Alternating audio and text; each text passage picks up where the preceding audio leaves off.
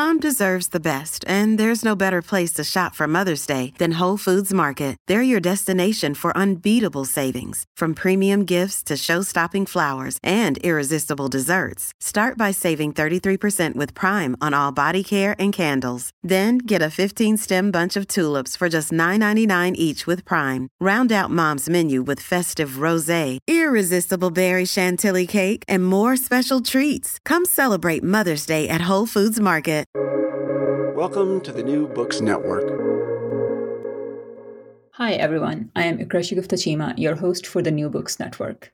Today, I'm very pleased to welcome Dr. Mary J. McGooley to talk about her book, The Goddess Myth in Contemporary Literature and Popular Culture, a Feminist Critique, published by the University Press of Mississippi in February 2022. Thank you so much for joining us today, Dr. McGooley. Could you please introduce yourself to our audience? Yes, thanks for having me. I'm a professor of English at Georgia College. I've been here doing this since 2000, which is when I finished my PhD actually in folklore at Indiana University. And for that dissertation, I did research in Anishinaabe culture, which is an indigenous tribe in the Upper Peninsula of Michigan, on cultural renewal and narrative and poetic expressions of that. And then I've also done quite a bit of travel. I was a Peace Corps volunteer in Senegal back in the 80s. I was a Fulbright scholar in 2006 in Croatia. I've taught, researched, studied abroad in a number of other countries. And I have a very deep interest in cross-cultural connections and how trying to learn about other cultures and getting to know each other in as many different kinds of situations as possible can help us to not only understand each other, but can also give us better tools for understanding art and interpreting art of all kinds, be it visual arts or musical arts or literary arts, and which is the area I mainly focus in. Wonderful. Thank you. So how did this book start?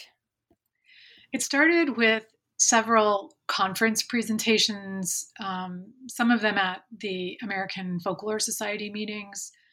I am a folklorist. That's my main academic area, but I also work in an English department. So I've also presented the work to colleagues in literature, in popular culture, some of those big annual conferences of the Popular Culture Association.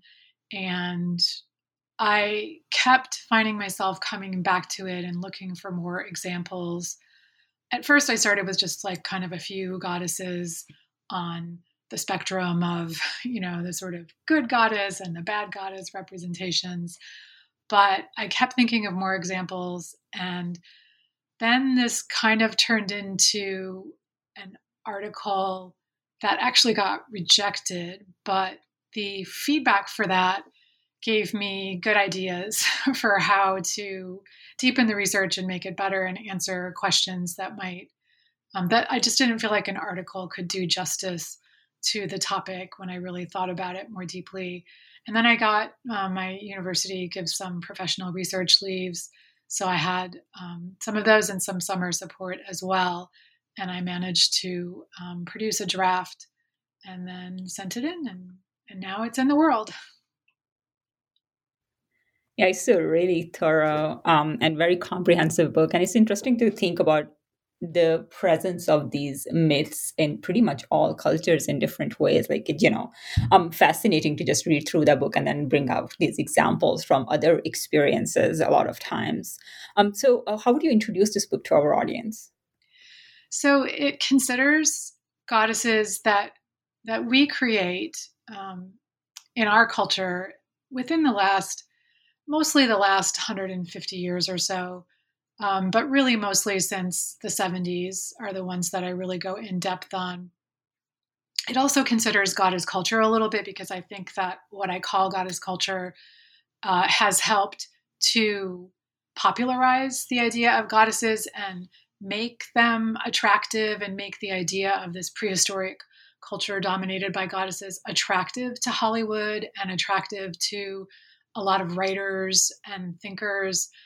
And so in thinking about them and looking at them and analyzing them more in depth, I saw patterns and messages that seemed more reflective of our culture. And I also happened to be able to travel in southwestern France way back the first time in 2001.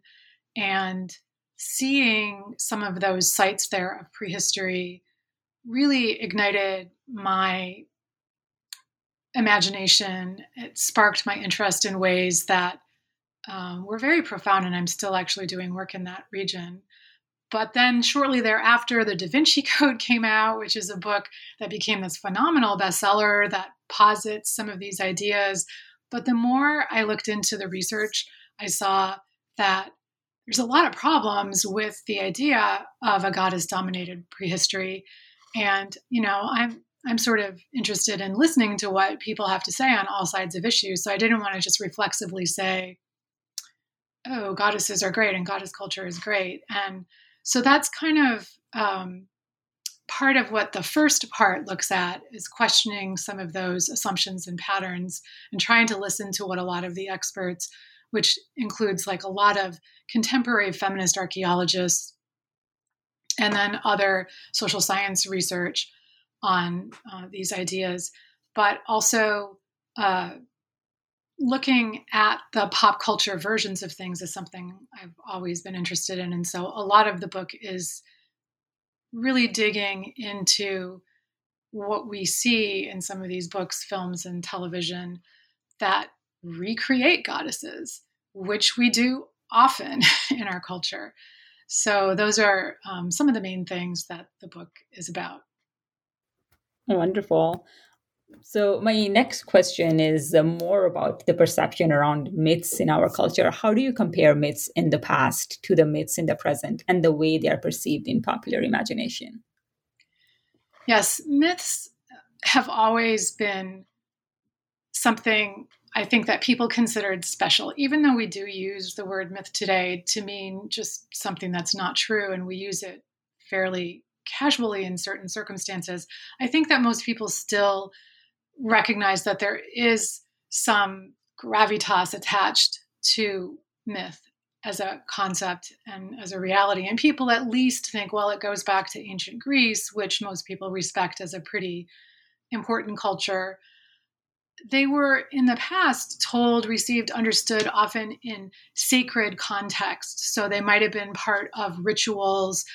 And this was a time when people didn't have the access to stories that we have. We can find any kind of story at any time of the day or night.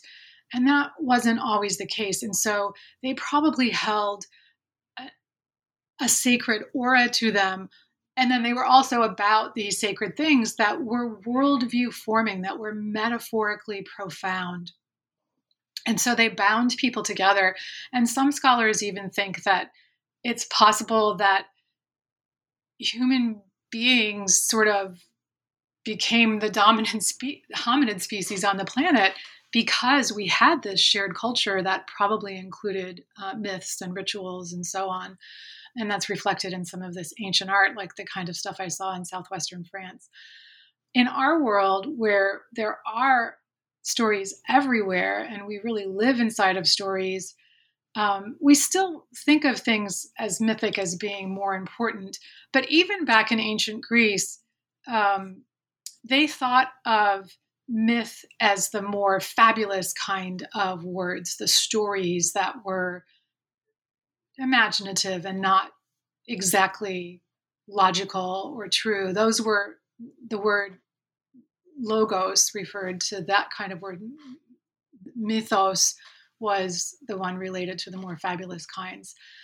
But these stories continue to have resonance throughout many aspects of our culture. So we call a lot of things myth today, often applying that term very inaccurately. Like, an example I give to my students often to try to help them to remember is Mythbusters, that television show. They never once that I saw examined an actual myth, what a folklorist, what a mythologist would call a myth. But the word myth appeals to us, and Mythbusters just sounds better than Rumor Busters or Legend Busters or something, which is what they mostly examined. And then there can be newer myths. I mean, some people really, I think, like to use the word myth just for the older examples, but I think anything that's really grappling with these big existential questions, that deals with fundamental patterns, and maybe even still can acquire a little bit of a sacred tinge, as sacred as it might be to some people who cosplay Star Wars or Star Trek or things like that, that starts to have kind of a sacred tinge. And some of the stuff they do is not that different from some of the rituals in the ancient world. So for the purposes of the book, I considered goddess myths to be any stories that included goddesses or worlds with goddess frameworks. In other words, where people had memories of this goddess culture and possible matriarchy. So myths still matter to us, and they're still being created. And there's some really amazing new myths out there, many of which are recycling pretty old patterns, but some of which are wonderful.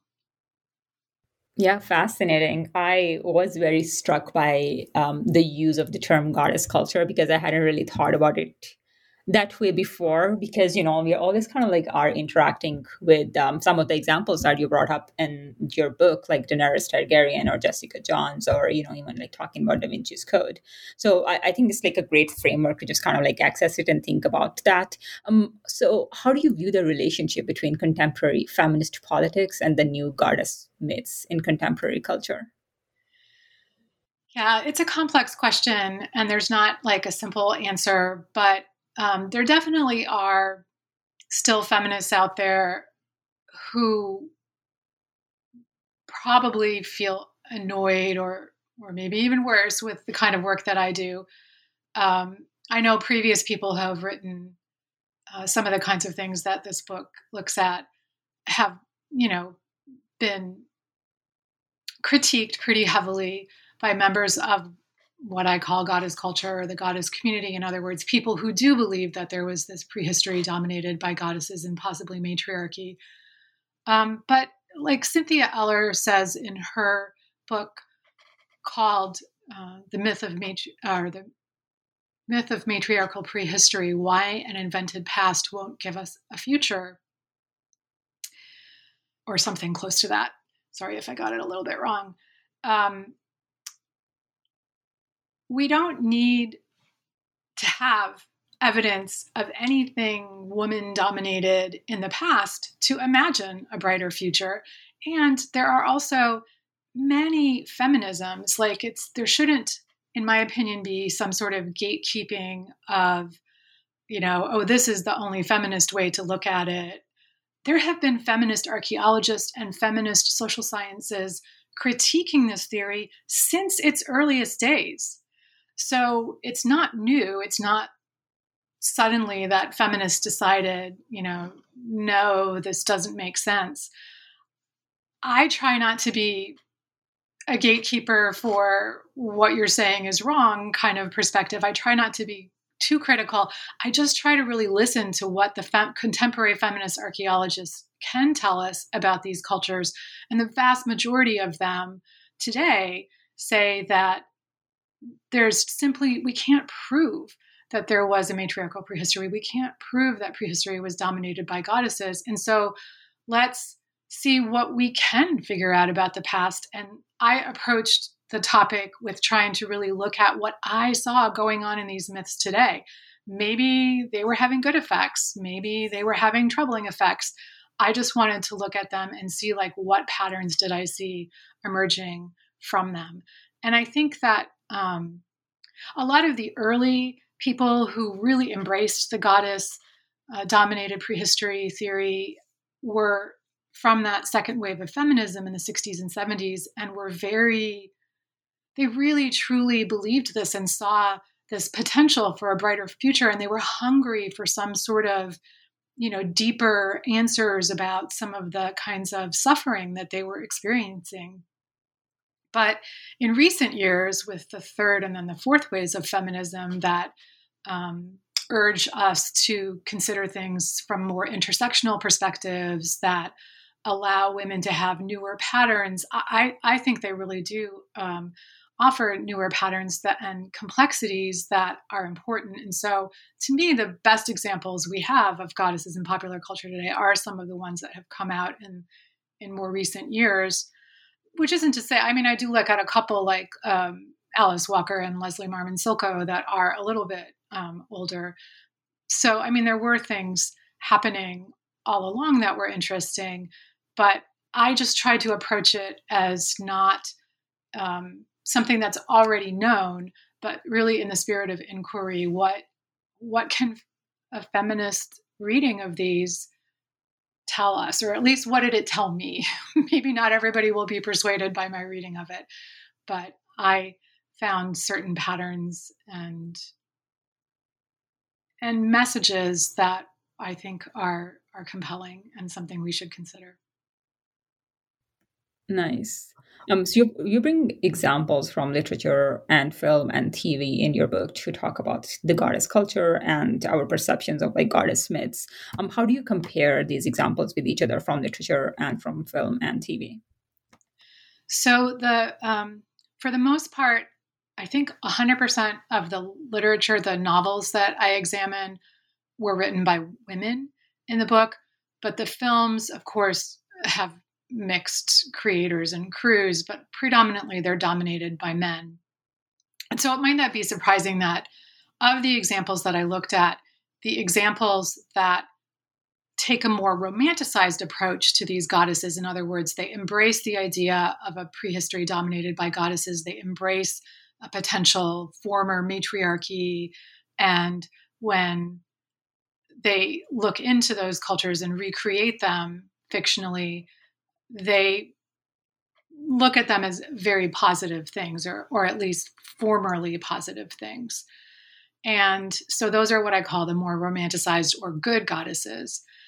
The bad goddesses come mostly, perhaps not surprisingly, out of the industry dominated by men, where they tend to be forces of chaos, destruction.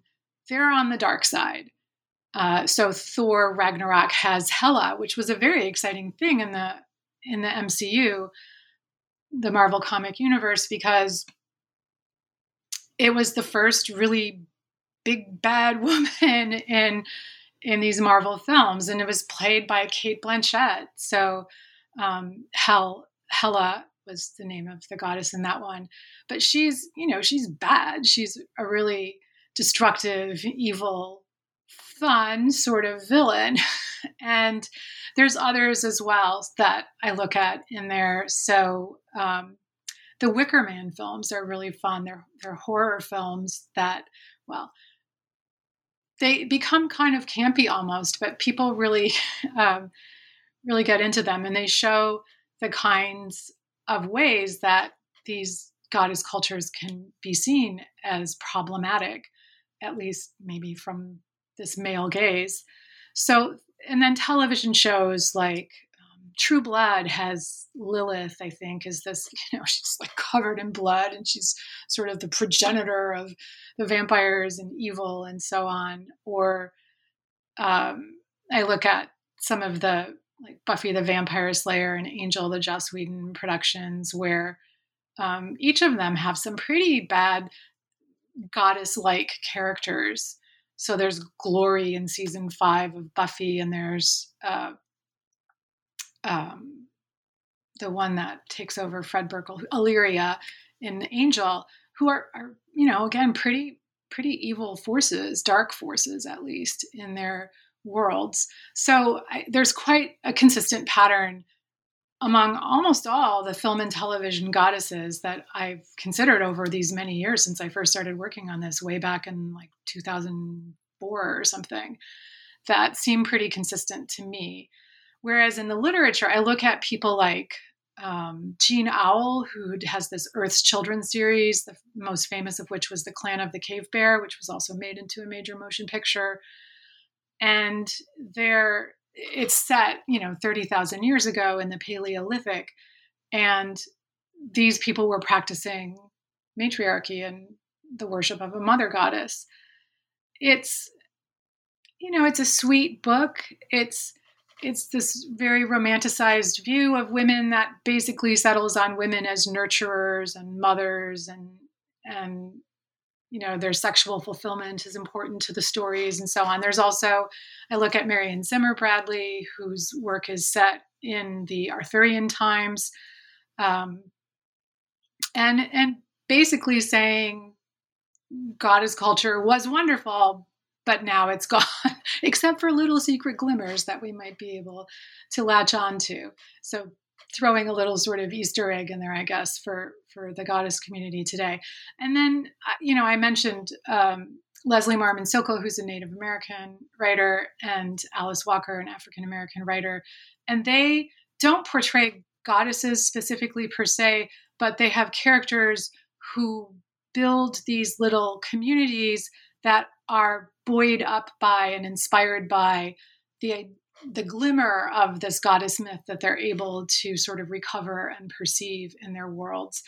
And they build some pretty interesting communities. And then in my favorite chapter is the last one with the more contemporary writers whose goddesses are more complex. So we have Circe, who is the goddess Circe from Greek mythology, but we see her story from her perspective. And it's a very moving and human portrait and beautifully written book. And then N.K. Jemison's trilogy, the Broken Earth trilogy, is also a really fabulous contemporary speculative fiction writer. And those works, I think, are so far my favorite works of hers. And they create these goddesses who, in the romanticized versions, the goddesses are sort of, and goddess culture is portrayed as almost perfect, right? Like a utopia. In the Hollywood versions and television versions, they're portrayed as maybe what you would expect. Like, we don't really want powerful women, do we? Because look at how scary and ugly they are and that kind of thing. Whereas these works by Jemison and Miller and Tomi Adeyemi and others are very, they give more space for women to just be who we are, which is complex beings that have some of the romanticized qualities and maybe some of the vilified qualities. And, that's okay. Women are not just pigeonholed to these impossible extremes. So that's why I look at those as my most interesting examples. These are wonderful, very fascinating examples.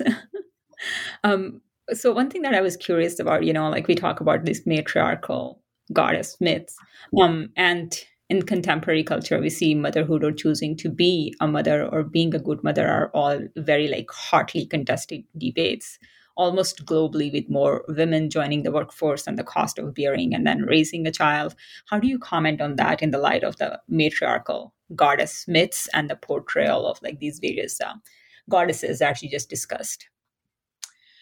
Yeah, so one of the issues that a lot of people have had with goddess culture and really portrayals of women more generally throughout our culture is that women are often what we call essentialized, like they are reduced to an essence of their being, which is to say it often boils down to these very emotional and nurturing ideas like, that they are more in touch with emotions, that they're somehow more connected to nature, that they are inherently more nurturing and loving and giving.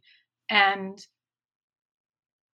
Simone de Beauvoir was talking about this way back in the mid-20th century as a problematic thing that otherizes woman, right? It puts her into this extreme and essentialized category that doesn't ever allow her to have access to what are then considered, of course, the opposite of all those things that are considered feminine, then are the masculine.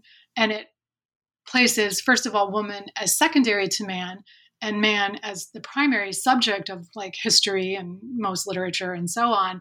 And man becomes this very rational, scientific, logical, reasonable builder, of all of the things contrasting these more emotional, essentialized, womanly aspects. So motherhood becomes part of that. And it's problematic not only from a feminist perspective, for women to be told, this is your ultimate self. You must be a mother, a lover, a nurturer, and perhaps an artist, an emotional being who's more in tune with natural rhythms. Does that mean men cannot be in tune with nature? Can they not be emotional? Can they not be nurturers? Can they not experience true love or, parenting or something like that? And of course, that means it's limiting for both sides. Not only does it essentialize women into only being supposed to at least have access to those parts of human existence, but it sort of suggests that men do not have access to those parts of human existence. And of course, they can be very beautiful parts of human existence. All of the things on that emotional, nurturing side of the spectrum are wonderful, but there's no reason any gender can't have access to those. There should not be gender-specific categories that way. And likewise, there's no reason that women can't have access to the so-called male characteristics. They don't have to simply be pigeonholed into this emotional nurturing realm. So I approach looking at motherhood from, that whole perspective. And the way the mother goddess is often the type of goddess that gets most attention in goddess culture. There are other kinds of goddesses that a lot of women gravitate toward as well. But the mother goddess is kind of the classic idea of the unified goddess. And it's interesting because, first of all, one little tiny thing, in all of the images we have of women from prehistory, and I go into this more in the early part of the book, but first of all, a lot of people out there have an impression, I think, that most of the representations of women or of human beings were of women and that they were goddesses. First of all, we don't know if they were goddesses. We have no way of proving that. And secondly, it's simply not true that there are more representations of women. No more than, all the experts say, no more than 50% of all the images of human beings, all representations of human beings from both the Neolithic and the Paleolithic periods can be definitively determined to be women. So 50% is not a preponderance, and very few, particularly of the Paleolithic images of women, the old Stone Age, the really old stuff from pre-10,000 years ago, all of that, there are no images of women like breastfeeding babies or holding babies. I mean, some of them might be pregnant, so there might be an implied reverence of motherhood, or it might be an implied reverence of fertility and abundance, or we don't know what, the harvest or something, So we can't definitively say that people always worshipped motherhood. And the earliest people who were proponents of these theories actually thought that they posited, these Victorian men, that there was a prehistory dominated by goddesses and matriarchies, but they thought that that was a terrible error in judgment, and it came because early human beings didn't understand the reproductive process, and so they worshipped women for the ability to create new life. They didn't understand that men had a part in that process, which now most archaeologists and scientists of prehistory say, that's nonsense. People always knew how babies were made. So, I mean, they might not have known every single scientific detail that we do, but they certainly knew that you needed both sexes. So motherhood becomes problematic also in the particular ways they get portrayed in these pop culture and literary versions, because being a mother does not always mean you're automatically a good person or a goddess, right? There are bad mothers, and there are lots of children who have written memoirs and talked about and documented the fact that, they feel like their mothers really harmed them in various ways. And even if people try to be a good mother, they sometimes make mistakes and then they get racked with guilt, right? So motherhood itself carries a lot of pressure, and it's just not automatically that, everything connected to motherhood is beautiful and wonderful and perfect. And, only a mother can have access to these positive things. So I just think it's an important thing not to pigeonhole people into any gendered person into one category of stuff that you're supposed to embody or be, and say that's all you have access to, or that's mostly what you have access to. And then other genders somehow have access to this other stuff and not to that stuff. Look, we're all human beings. We are all children of nature. It's absurd and illogical to say that certain human beings somehow are more natural or less natural than other human beings, at least from a scientific point of view, which is what I follow. Yes, that's very true. Thank you so much for giving such a detailed response to that. It's all super fascinating. And your book is very thorough because generally, I think when most people think about myths or even like goddesses, then too, a lot of times you only go like as far as, Greek myths.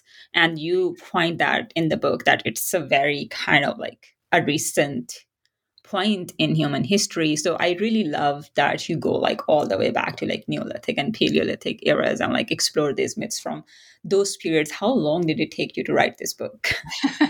A long time. Like I think I mentioned, I think my first paper that I ever delivered connected to it might have been somewhere around 2005, I think, but I'm not 100% positive. So, that's a good 17 years, I guess. I would say at least 15 years I've been working on it. It wasn't always my main focus. I've had a lot of other things I've been working on along the way as well. But I really made the push to transform it from an article. I had, as I say, this article that had been rejected. And then over the years, I had kind of worked a little more on it and done more research and tried to answer some of the objections and questions and stuff. And so I had this like 75-page unwieldy article. It's too long for an article. It was too short for a book. And then I got this sabbatical from my university, Georgia College, thank you. And during that semester, I was able to really flesh it out into a book. And then the book was a little unwieldy. I think I maybe went a little bit too far in the other extreme, and I tried to put in maybe too much, got too many examples and tried to make it too definitive or whatever. So then I kind of let go of that. And I said, no, I want this to be a little bit more readable, which I hope it is now. It's a little shorter. It's around 200 pages. And I threw out some of the examples that I felt were not like the strongest examples from many of the chapters.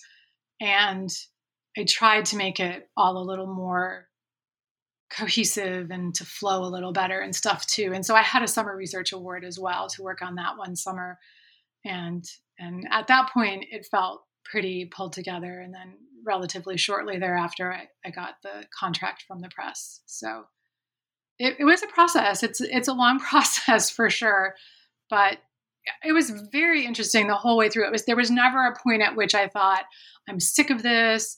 I want to be done with it. I mean, I'm still interested. I'm still going back and thinking through a few of my points and thinking, oh, I should have looked at that a little differently, or I could have said this better. And, I still have examples that I think of in my head and that I'd like to, work on more. But yeah, it's been an enjoyable process for the most part, but a lengthy one. Definitely. And, maybe there's the room for one more book there with like more examples and like more points that you have been thinking about. Well, I actually have this idea that my next book is I actually have a book that is pretty much written. It needs to go into a press that's based on my dissertation work that's about this cultural renewal among Anishinaabe people. But then I want to work on a book on witches. Oh, nice. by women writers, maybe some television witches, but I think it's mostly going to be witches in novels, and looking at them as like how we marginalize women, often particularly in the past, but still to some extent today, Mhm. that women who seem too powerful or just strange or who don't fit the norms, right, who don't become wives or mothers or who grow out of being wives and mothers, and then Mhm. there's not really a place for them in society, and how those are often are witches. And then, of course, like even in the traditional fairy tales, the old crone, she can either help the young maiden on her quest or she can try to kill her or hurt her or something. And that to me is really interesting. And the way that we have stigmatized witches, but then also there's a lot of great new books. Like Circe is an example of one of the ones I looked at in this book, and I would say Jemison's work as well, of more, also you could call those women witches, and positive views of them as as witchery as a metaphor for women claiming space for themselves in the world and saying, you know, I deserve to exist, Right. basically, Yeah, and I definitely. have things to offer to the world. And I think that that's probably going to be a fun project to work on in the coming years. Yeah. It sounds like a really fascinating project, and I really look forward to it. Do you have any suggestions or leads about like how should readers or scholars approach this book? Well, you could skip through to chapters that you're particularly interested in. So, like I mentioned, part one is really the underpinning of some of the bigger arguments about, was prehistory dominated by goddesses or matriarchies? What does the evidence show? And then also just like, what is feminism? What is myth? How do the study of myth and feminism help us to approach some of the kind of material that I'm looking at? So, if you feel like that's not something you're interested in, you could always skip to part two, which is where I really just dig into the examples. And then you could even pick, like, what show do I like? Do I want to look at the films and television shows, or do I want to look at the books? And which, if so, do I want to look at the books where they romanticize goddess culture, or do I want to look at these more contemporary, what I call mixed messaged myths? Um, so I think it is possible to skip around in it. Of course, ideally, I would like people to get, the whole argument so they see everything that I'm saying. But I think that if people were just interested in sort of what folklorists or what mythologists do and how their theories can be interested in analyzing literature, this could be very interesting to them. I think if people don't have a lot of experience with feminism and how feminist theory can be used to analyze literary or artistic texts, films, and so on, this could be interesting to them. So I think I hope that there could be a lot of readers who would find this interesting, but it really is a critical study. So it really does dig into these interpretive perspectives, and then it goes into saying, here's the film and here's how we can understand what's going on in the film. So if people like reading that kind of stuff, I think they'll appreciate, I hope they'll appreciate this. Yeah, definitely. I think the first chapters in the book, they really kind of like give a completely new perspective on the way we think of myths. And just reading those chapters before we get to the chapters where you provide examples is really interesting, and just kind of like changes our overall reading and understanding of the examples that you talk about in your chapters. Thank you so much for joining us today. I had such a great time talking to you. And I hope that once your next book is out, we can do it again and talk about witches. Thank you so much, Ikra. It's been really nice to meet you and to have this conversation. I appreciate your interest in my book. Thank you. I am Ikra Chima, your host for the New Books in Gender Studies. Now go get your copy of The Goddess Smith in Contemporary Literature and Popular Culture, a Feminist Critique. Happy reading. Thank you for joining us today.